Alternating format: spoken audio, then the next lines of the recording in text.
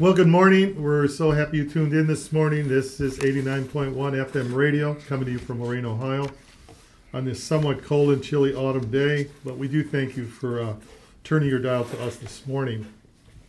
As always, there are quite a bit. We've are out of the station, but we're still taping. And Yeah. actually, we have good clarity, is what I've been told. Yes, we do. Yeah. So that's good. And today we have a very special guest. I'm in my office right now taping with my good friend and assistant David Aboud. Hey, John. Great to be here. Good to be here. Yeah. And I have a friend, a good friend, who has the most incredible testimony in ministry. In this time, David, of COVID and all these changes and suffering, and how do you get through it? How do you get through a difficult situation? How can you lean on the Lord when he seems like he's not there? Yeah. Especially when there's physical pain involved and prolonged physical pain or tragedy or something that happens that just wasn't supposed to happen, so to speak.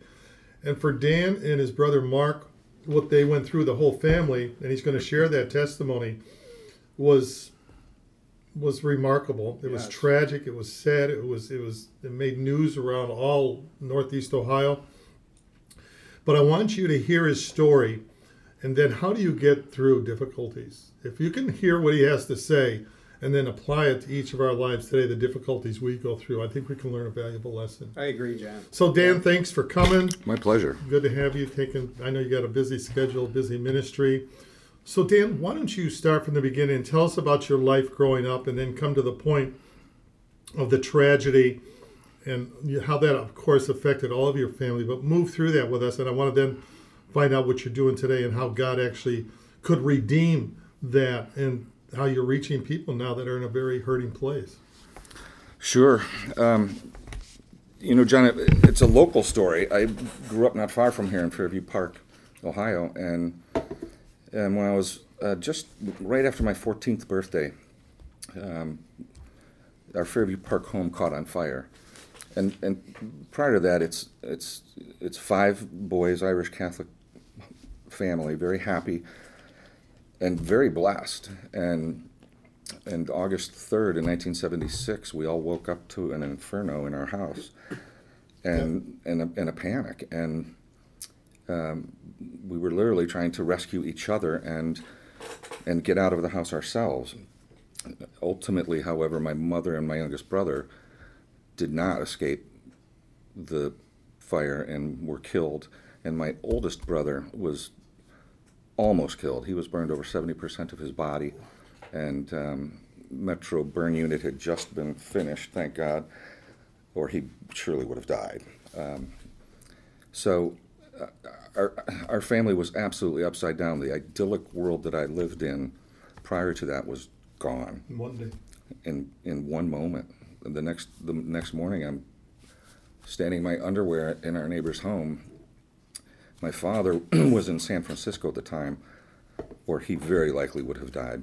The fire started below the master bedroom, so the smoke went there first. So my mother was probably dead from smoke inhalation before we knew the house was on fire. And I was just in shock and dumbfounded. What do I do now? And we went to church, and I believed in God, and I prayed to God. But I also didn't really understand much about it. I went because my father sort of made me go. Now, I probably could have resisted it, but it wasn't my idea to go. I found it kind of boring, frankly. I believed in hell, and I was afraid of it, so that was a motivator for me to go. But that was the extent of my understanding, what I could pick up in catechism classes and stuff, which wasn't very much, frankly. And so I was angry, like, how could this possibly happen? This isn't supposed to happen. I don't get it at all. And what I didn't realize was I stayed in that state of mind, this numbness and this shock for years. Wow. And it wasn't until quite some time later that I realized how broken I was and how damaged I was. I started right after the fire. We're surrounded by so many people that come to see us and wish us well and help us. And a lot of those adults drank, and a lot of them said, "Hey, you can have a beer, Danny," which I did. And I figured out pretty quickly that a little bit of a buzz took a lot of stress away. And what I didn't know then was I was learning how to self-medicate. And so for the next couple of years, I took that to its limit. I discovered marijuana and minor drugs. It wasn't that community. There weren't a lot of people running around with heavy drugs, but we smoked a lot of pot and we drank a lot of beer, and I laughed when I was drunk, and I was very sad when I wasn't.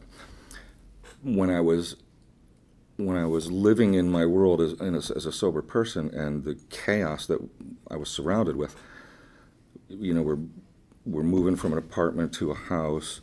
My father's dealing with the loss of his wife. We're all dealing with the loss of our mother and our brother.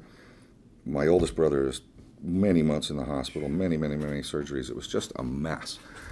And that's the way it went for a good couple of years. And I still prayed, but nothing changed. And I just felt, I had this, I was convinced that this was my life. I was going to be an unhappy, sad person until I died. This would never change. I would never get out of this.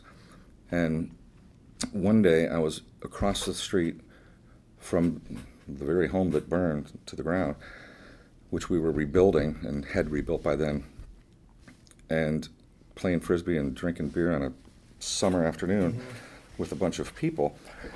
And I noticed this guy way off in the distance sitting on a blanket with his children, and I thought, this isn't going to end well. We're probably disturbing him. And sure enough, he got up and started walking over, and I thought, he's going to come tell us. He called the police, and we better get out of there. And because that wouldn't have been the first time we were in a situation like that. That was a common occurrence. And he said, hey guys, you mind if I talk to you for a little bit? Have any of you read this book? And he had a Bible in his hand. And I listened to him. A few of us listened. Nobody was disrespectful, but lots of people didn't care what he had to say. But I zoomed in on it, and he told his testimony about how he had lost his business and was bankrupt. And the takeaway that I had from his story, which he probably talked to us for an hour, and what I heard was, he said, if you ask God to help you, he will help you. God wants to fix you. And I knew I was broken, and that resonated with me. And I he said, when you go home tonight and you're just staring at the ceiling and nobody is around, just say, hey, God, would you please help me? I need your help. Even if you don't really totally believe in God, say it anyway. Say, prove to me that what this guy says in the park is true. And I remember going home that afternoon with a little bit of a spring in my step. I mean, I was saying that prayer as I was walking, and I said it that night in bed, and I felt a little bit of relief. What I felt was a little bit of hope. I really thought this might work. I believed him when he was telling me the story, and I believed it when I was saying that prayer. And oh my gosh, over the next less than 1 year, if you would have seen a before and after picture of me. How old were you then, Dan? I was, it was the summer, I was probably 16. The reason I can't pinpoint it exactly is I have a summer birthday, but I probably just turned 16. So it was just about exactly 2 years later. And I started going back to my friends that I had before the fire. I started to see things differently. I had hair past my shoulders, and I all of a sudden had short hair, and I was dressed a little bit differently, and I didn't look like the pothead that I looked like before that. And I was interested in different things, and my grades went from failing to almost all A's. And I had a future. I mean, and teachers were saying, what the heck happened? And police were saying, what the heck happened? The mayor of Fairview Park said, what happened? I heard you got struck by lightning. And it changed. And all of a sudden I said, yeah, I do want to go to college. And I was happy again. And I recognized where that came from. It was so dramatic and so fast. I said, wow, it worked. God did it. It was like, he was right. So at that time, did you feel you received Jesus as your Savior? In hindsight, absolutely. Okay. At the time, I didn't know that, though. Right, At the okay. time, like, I didn't understand born again, and I Yeah. didn't understand. As dramatic as that was, I still didn't understand a thing. Yes. What I got out of it was I had confirmation what I suspected, which was God was real. I used to pray before that, but I don't know. I wasn't sure. I was more afraid of hell than a believer in God. And now, oh my gosh, he does want to help me. But that was as much as I understood. So I prayed intermittently, but if I was in trouble, I really prayed hard. And then when I was in college, every time I had a hiccup, I prayed. And that's the way it went for another good 10, 12 years. Mm-hmm. I just thought, keep him in your life and pray to him, and really step it up when you need him. So, and I had a long list of stuff that I wanted him to help me with, and that was the relationship that we had. So I had an agenda, and I went to God and said, "Would you fill this for me, please? For crying out loud! It's taking a while. What are you doing?" And then after I got married, and some friends had some influence on me, and I wanted to study the Bible. Mm-hmm. I set out to do that very thing, and that was when I discovered Bay Presbyterian Church, Okay. which I wouldn't go to because I was Catholic, and I thought, oh, those guys are all going to hell. I don't even think I'm allowed in there. Sure.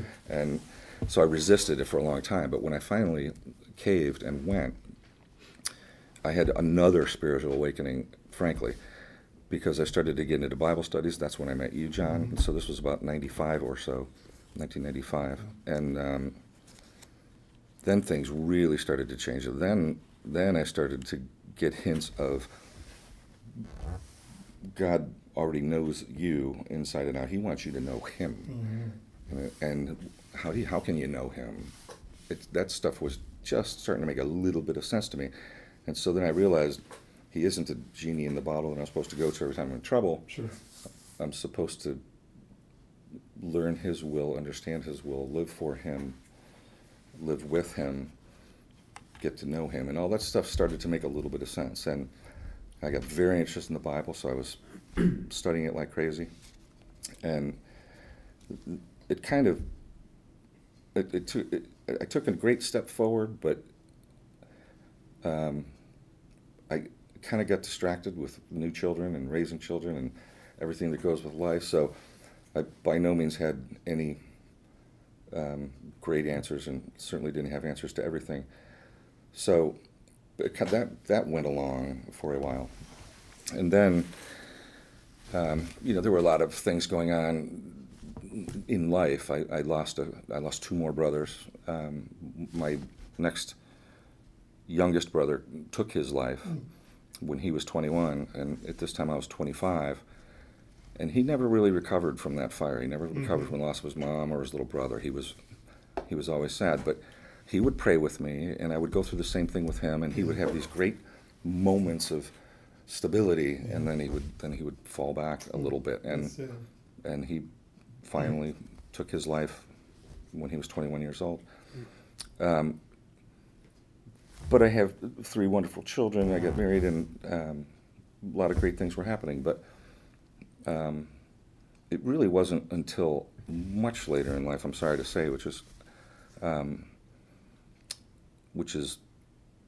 kind of embarrassing, because sometimes I look back and I go, I wasted a lot of time where I wish I would have discovered what I know now in my mid-50s. I wish I would have appreciated that way back at the time of that fire. Dave, do you have a question? Well, just what you said resonated with me. I kind of feel the same way. It was about 8-9 years ago where John and I really started to get into the Bible, and I read it for the first time front to back. And I asked myself that question a lot. Why did it take me so long? I was Roman Catholic like you. I was raised, baptized.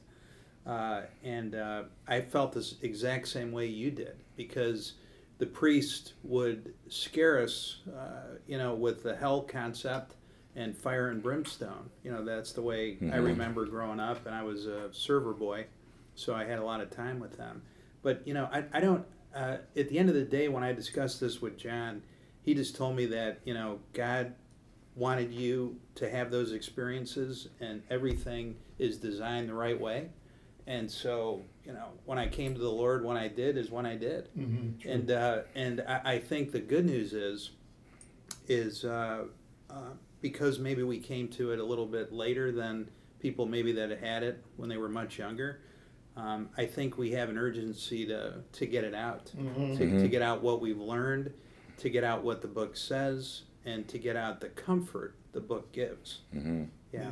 I think we'll come to that now, Dan, as we might cycle back on this testimony part, but then today, and what you've been involved with for the last couple of years, really, this whole thing of reaching out to prisoners, Yes, and how you went in that direction, and your brother, I just want to put this in there, went through this incredible burn experience, like you say, months and months. I know him, and you can still see the grafting and everything with it, but that pain took him in to be a doctor, and then that pain took him in to be a plastic surgeon, specifically to help people. that had a similar Fantastic condition. testimony how God used that tragedy Right. for these two brothers Yeah. to now comfort others with the same comfort they have. It's amazing. I mean, only God can do that. Only God Yeah. can be redemptive Yeah. to bring something good out of something bad. And I think, Dan, if you could tell us kind of how your career path went, after you got married and whatnot, and how you got to take the step off to do this Sure. from the for-profit world. So Sure. yeah. And I went to Ohio University to study business, and I got a master's degree, and I always had an ability to sell. I had sales jobs when I was a teenager, and I was always building a career around consultative selling in the business world of some kind. I was a stockbroker. I was in medical devices, and then ultimately in commercial insurance, focused on medical devices. And so it was always the business world, and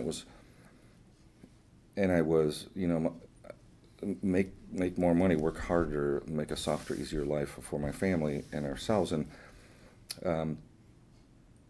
although there's certainly nothing wrong with money, again, there I was, forgetting to put God first, and then let all the other pieces fall into place. I was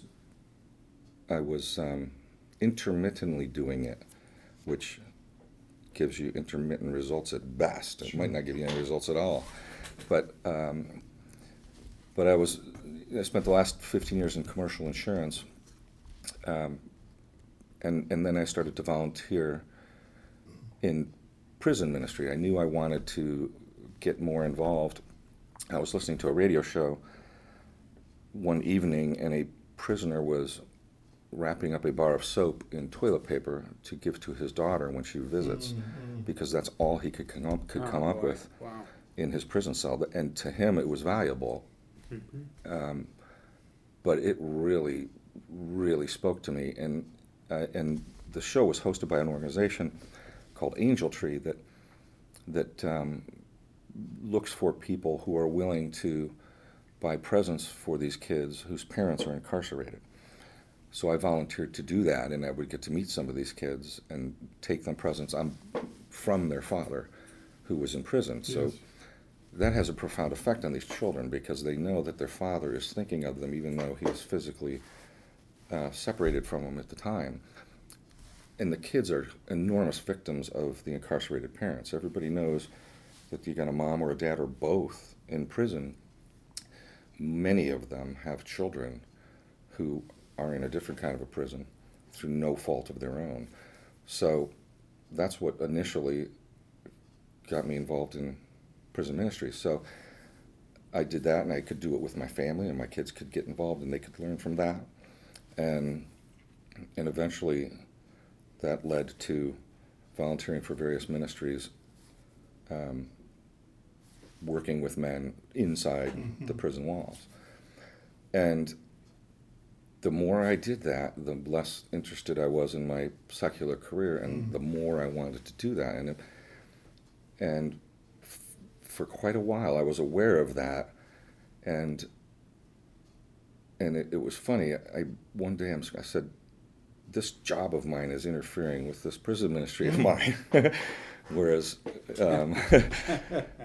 perhaps even when I started, I was like, how much time do I have to do this ministry? I'm working, and it just flipped one time, and it didn't induce panic. Whereas in previous years, I wanted to be in a ministry, Sure. but the thought of it induced panic. It was, I can't. What about this stuff? What about this? Right, right. And it didn't this time. And I started to bounce that idea off some people, and my girlfriend said one of the most striking things, because someone was asking me to consider a position, and I said, but I can't do that. And she just said, why can't you do that? Right. She said, you've been talking about this for 2 years. You're practically a full-time prison employee. You do as much prison time as the prisoners. You're in there so often. Sure. Why can't you do it? And I said, you're right. Is that with Prison Fellowship? That was with Prison Fellowship and Bill Glass Behind the Walls and another organization called Kairos. So Prison Fellowship, Chuck Colson. Yeah. And then, of course, Bill Glass, Bill. Former defensive end for the Cleveland Browns. Right. Yep. Yeah. And now you're with all three, or is it kind of... With all three of those as a volunteer, but after that what I call a third spiritual awakening, where I said, you know what, I'm doing this full time. Sure. I went into my boss and I said, I'm leaving the insurance world. And usually in that type of a job, that means you are politely fired on the spot and escorted out, because there's intense competition. Yeah, sure. Most people, when they leave that type of world, they go to a competitor. And I said, I'm leaving the insurance business. This is what I'm going to do. I'm going to go into prison ministry full time. What he You don't need to fire me. Why don't I hang around here for a month or two and transition my clients to somebody else? He said, that's a great idea, and I think what you're doing is fantastic. And they didn't fire me on the spot. And How long ago was that? 2 years ago. 2 years ago this month. Well, it was October of 18 that I said that. So And is I this hung like a around till the paid middle. position? So what I did was I left in search of a paid position. Okay. And where I ultimately landed, which actually, for almost a year, it was almost a year before I committed to a full-time staff position with a prison ministry. And it's interesting. It wasn't. There were so many opportunities coming my way, and there were so many that I thought, I was built for this ministry, that weren't necessarily prison ministries, but they're what I call rescue ministries. If you like in the prison world, if you can change that current prisoner, when he's a returning citizen and he's truly changed, that will not trickle down to his children, and you've stopped the madness. The generation below him doesn't follow Right, in dad's right. footsteps, which is so important. So I was really just focused on different rescue ministries like that. But this one came along, and then I said, this is exactly what I want to do. And it's a company called the Ridge Project, and it started in 2000. We just had our 20-year anniversary. Who's the director of that? Ron Tiarina and Kathy Tiarina, husband and wife. Sounds familiar. Yeah, Okay. it does. Yes. I'm Well, looking it up, yeah. they have a great reach and a very compelling story. They started this in 2000 because in 1991, Ron Tiarina was convicted of a crime that he didn't commit, That's right. and he was sentenced to 15 to 25 years in prison. Mm-hmm. 14 to 25. He actually served 15 years. He was released because it finally came to light in a convincing enough way that he didn't commit this crime. And then, something that you almost have never seen or heard of in the United States, the prosecutor appealed the judge's decision to get him put back in, and was successful, which is even more mind-blowing, before he was ultimately exonerated and left for good. But he did 15 years total, and while he was in there, he recognized the problem of this recidivism. What is the rate It's currently? 2 out of 3 return to prison within 3 years. 3 years. 2 out of every 3 Yeah. come back. But being on the inside that way, he didn't get resentful. I mean, he went through his challenges, but ultimately he focused on solving this problem. I can't think of a better story where somebody came in and said, well, I'm going to make lemonade out of these lemons. Mm-hmm. And he created what is now the Ridge Project, and he created something. It's a program that we call Tyro, Yeah. and our approach is to grab these guys, and first get them to understand that they need to change their perspective and change their thinking. If they go back to the same hood with the same people doing the same thing, they're going to go right back where they came from, which is prison.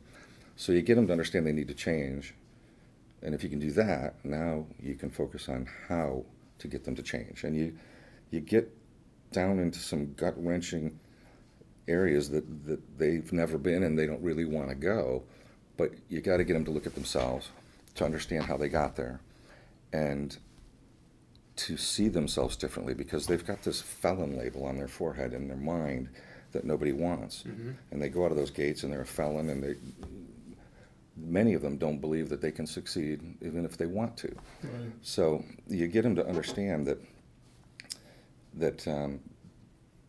this is what a real man looks like, and you show them, and this is what a leader looks like, meaning a leader of your family, a leader of yourself.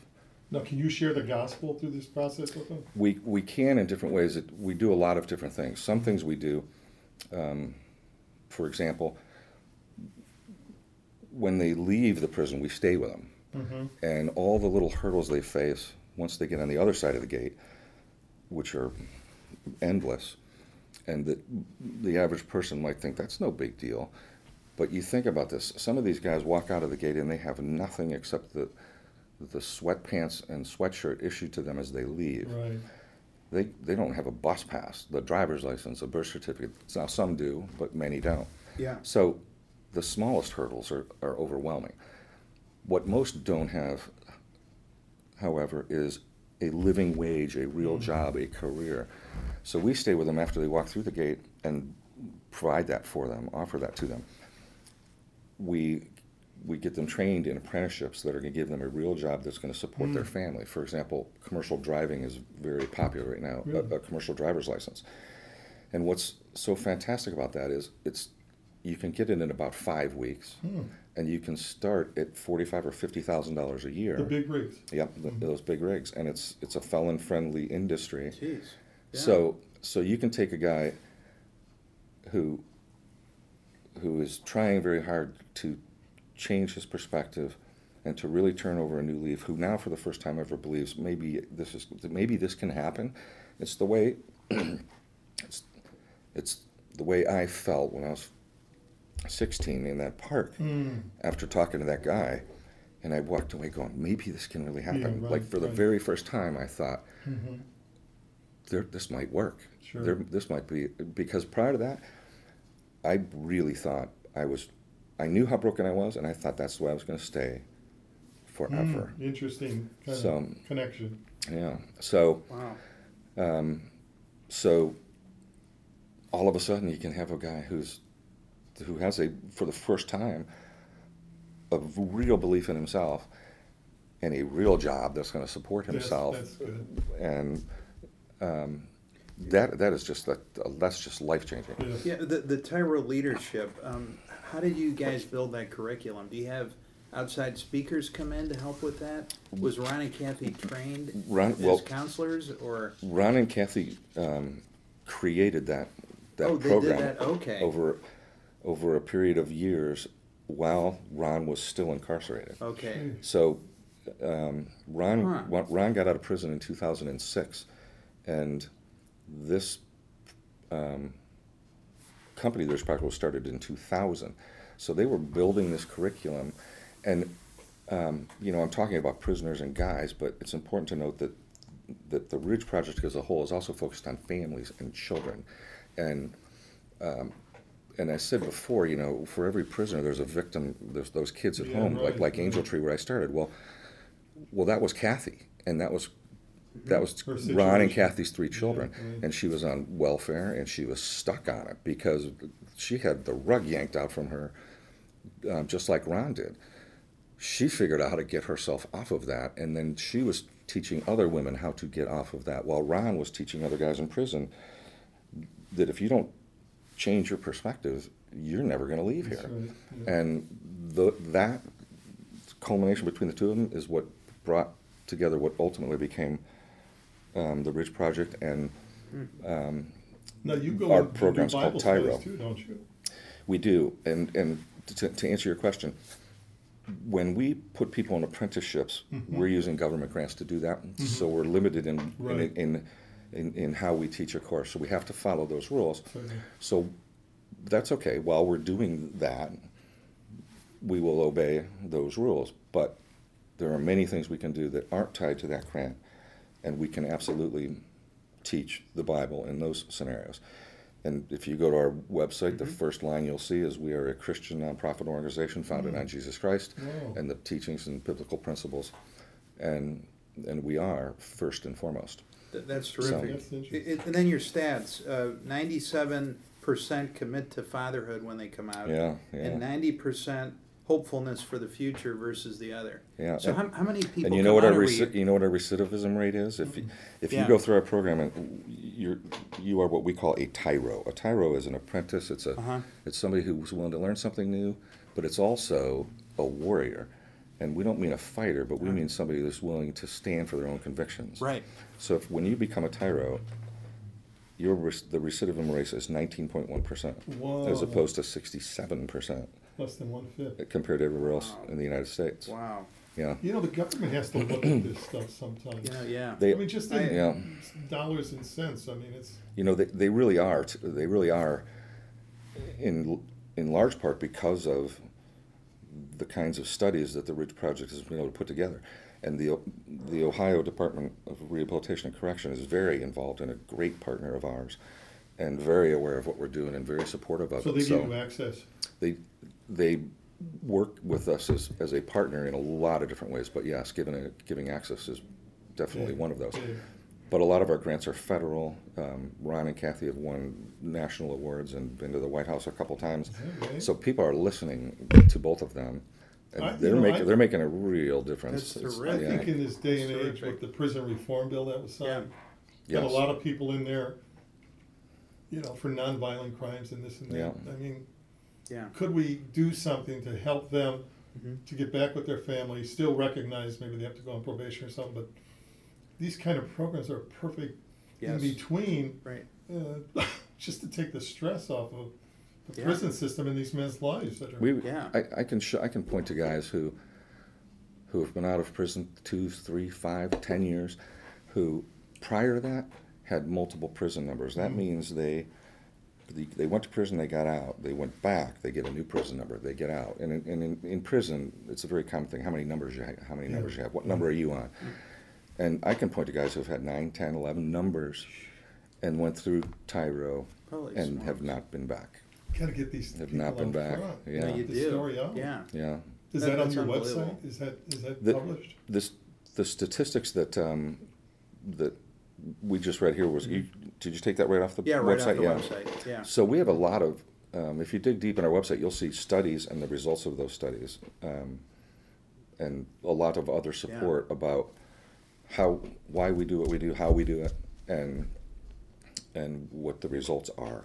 So How big is the staff, would you say, in this area? about 60 in Ohio, but we're in other states and we're in other countries in this Tyro program. So Wow. How um, many so- prisons do you go to in Ohio? all of them, Good all of them. yeah. It's pretty impressive. So, Dan, how has your life changed since you went from the commercial insurance to now this full-time ministry work that you do? I'm busier. Yeah, I figured that. Yeah. Yeah. It's interesting that prior to COVID, Mm-hmm. we were in those prisons, collecting these guys, teaching them, talking to them, mentoring them, working with them. And since April, we haven't been able to get in the prisons. We were able to do a little bit of it with video. Then that was taken away because they wouldn't let anybody get in a room to watch a video.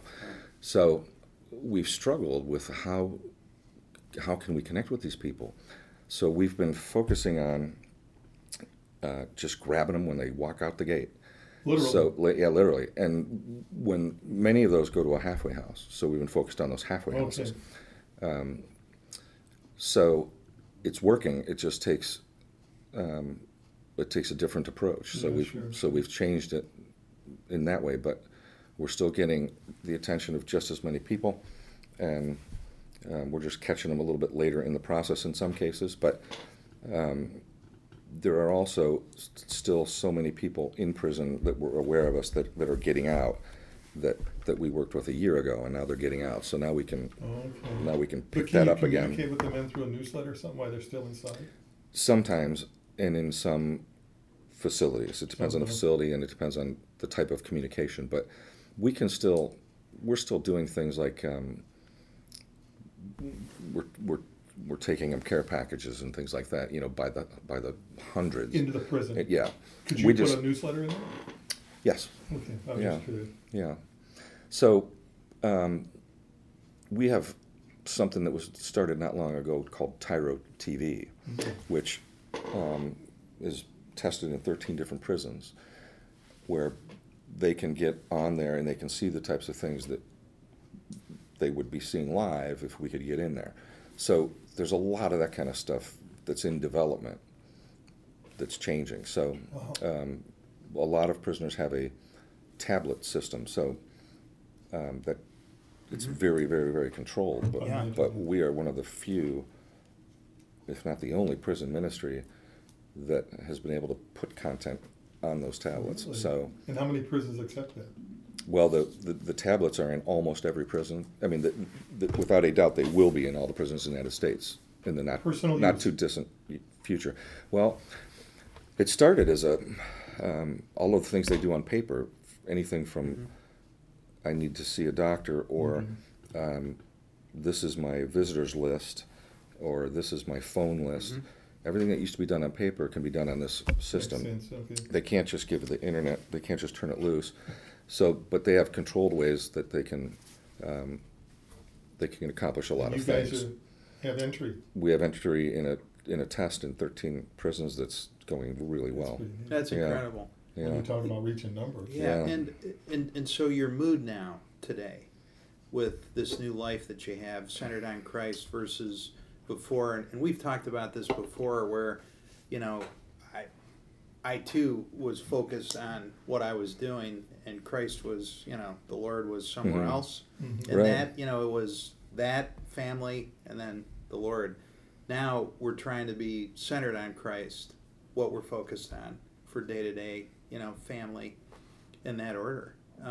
And I think, in your case, how do you feel? I mean, with the depression that you had and everything else since you've been on this walk with Christ, I mean, how has it changed? How would somebody in a similar position that you were in, maybe not a fire, but still a very chaotic life at a young age, not thinking there's any way out, how did you pull yourself out, and how do you feel now that you're embracing the Lord and being centered on Him? Sure.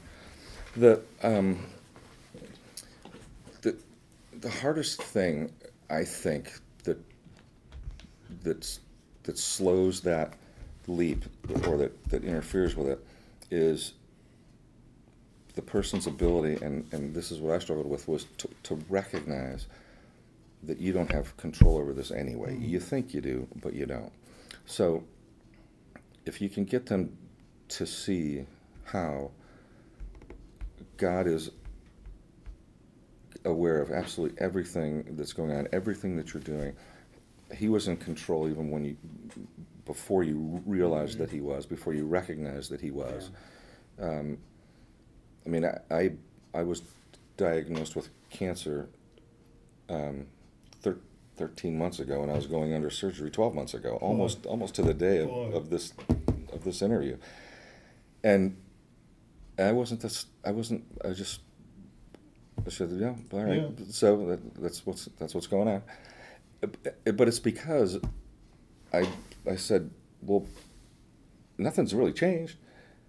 He knew I had it. Well, the only thing that's changed is now I know I have it. Yes. He was in control before. He's in control now. And when you really believe that at your core, Yes. you don't have anything to worry about. It's a different. And it's not sticking Yeah. your head in the sand, and it's not Right. it's not living in denial. No. It's recognizing that this is going to be fine. However this goes, it's going to be absolutely fine. That's like And my brother. Yeah. So far, it's Yeah. absolutely fine. Wonderful. He Yeah. was diagnosed with Agent Orange after living healthily 50 years after the military. He got in Vietnam. But he said, for me to live is Christ, to die is gain. He was very peaceful with it. He would like to be healed, of course. But he had a peace about it all. Mhm. You can only have that if you know Christ, because he's the resurrection and the life. When I teach in the mission field, I always go, if you're going to believe in somebody who's called the resurrection and the life. Yes. That's life's biggest Yeah. issue. Yeah. You see?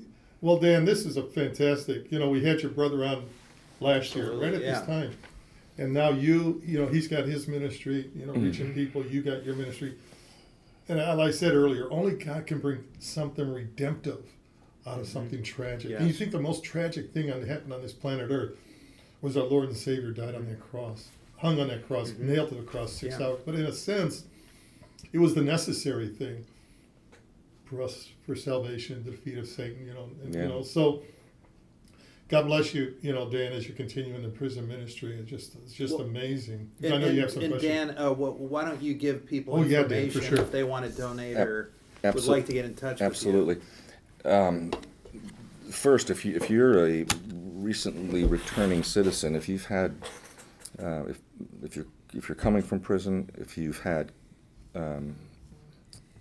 a controlled environment, either in a prison, a halfway house, in the last 2 years, I would love to help you if you need some help. If you're struggling in any area, if you're looking for stability, career, call me. Let me see if I can help. That's great. Yeah, that is great. Yeah. Online, you can find us as The Ridge Project. You can call me personally at 216-695-0022. And if there's a way that we can help you, we absolutely will. And there's a great community, these tyros, of which thousands have graduated in the last 20 years, that stay connected and have each other's backs. I mean, these are guys that have learned character and they want to help. True community. So Wow, it that's is. terrific. There's Yeah. a fantastic community there, and if we can help you at all, we would love to. And if we can't, maybe we can direct you to somebody that can. So Give it one more time. it's called the Ridge Project, and my number is 216-695-0022. You can find me through that. The email might be a little bit much, but if you write fast and pay attention, my email is my first name Dan.McDonough, McDonough @theridgeproject.com. Ridge Project will get them to Yes, the website. and if you just call the numbers on our website, they'll get you to me if you're in this Northeast Ohio Wonderful. area. That's a great, So Yeah, it sure great is. resource that I don't think Wow. hardly anybody knows about. No, I agree. the one real fast plug, if I may, we're looking for in the greater Cleveland area some real estate. We need about 2,000 square feet, 1,500 square feet, somewhere from the near west side to about East 60th would be ideal. And just think of a giant high school classroom or a small warehouse. We need it to do two things. We need to be able to put 15 guys in there and teach them in a classroom setting. But when we aren't doing that, we need to be able to pull a couple of cars in. So we need some bays that open and you can drive cars in, because we have another organization that's going to teach a very compelling apprenticeship about detailing cars. But it goes beyond that. It's minor repairs. It's the demand for it's fantastic in dealerships. They need guys to take out small dents, Sure. repair small burns, detail cars, fix minor things. It's a heck of a business. So we're going to teach anyone interested in learning That's that. great. So we need a space to do it, and we've been struggling to find it. I know they're there, Yeah. but Trying to but think. Seems to me maybe there's a lot of somebody's buildings. listening. Yeah. There are. There could nowadays. be, yeah. Well, But it's like, so maybe somebody listening is going to go, I got the perfect thing. yeah, So right. Well, thanks again, Dan. Yeah, thanks, Dan. Great Taking having you. time out of God your bless busy- you. My, God Great bless you. work my you're pleasure. doing. Thank you so much. Yeah. You've been listening to 89.1 FM radio. Thank you for tuning in, and we look forward to you next week. God bless y'all.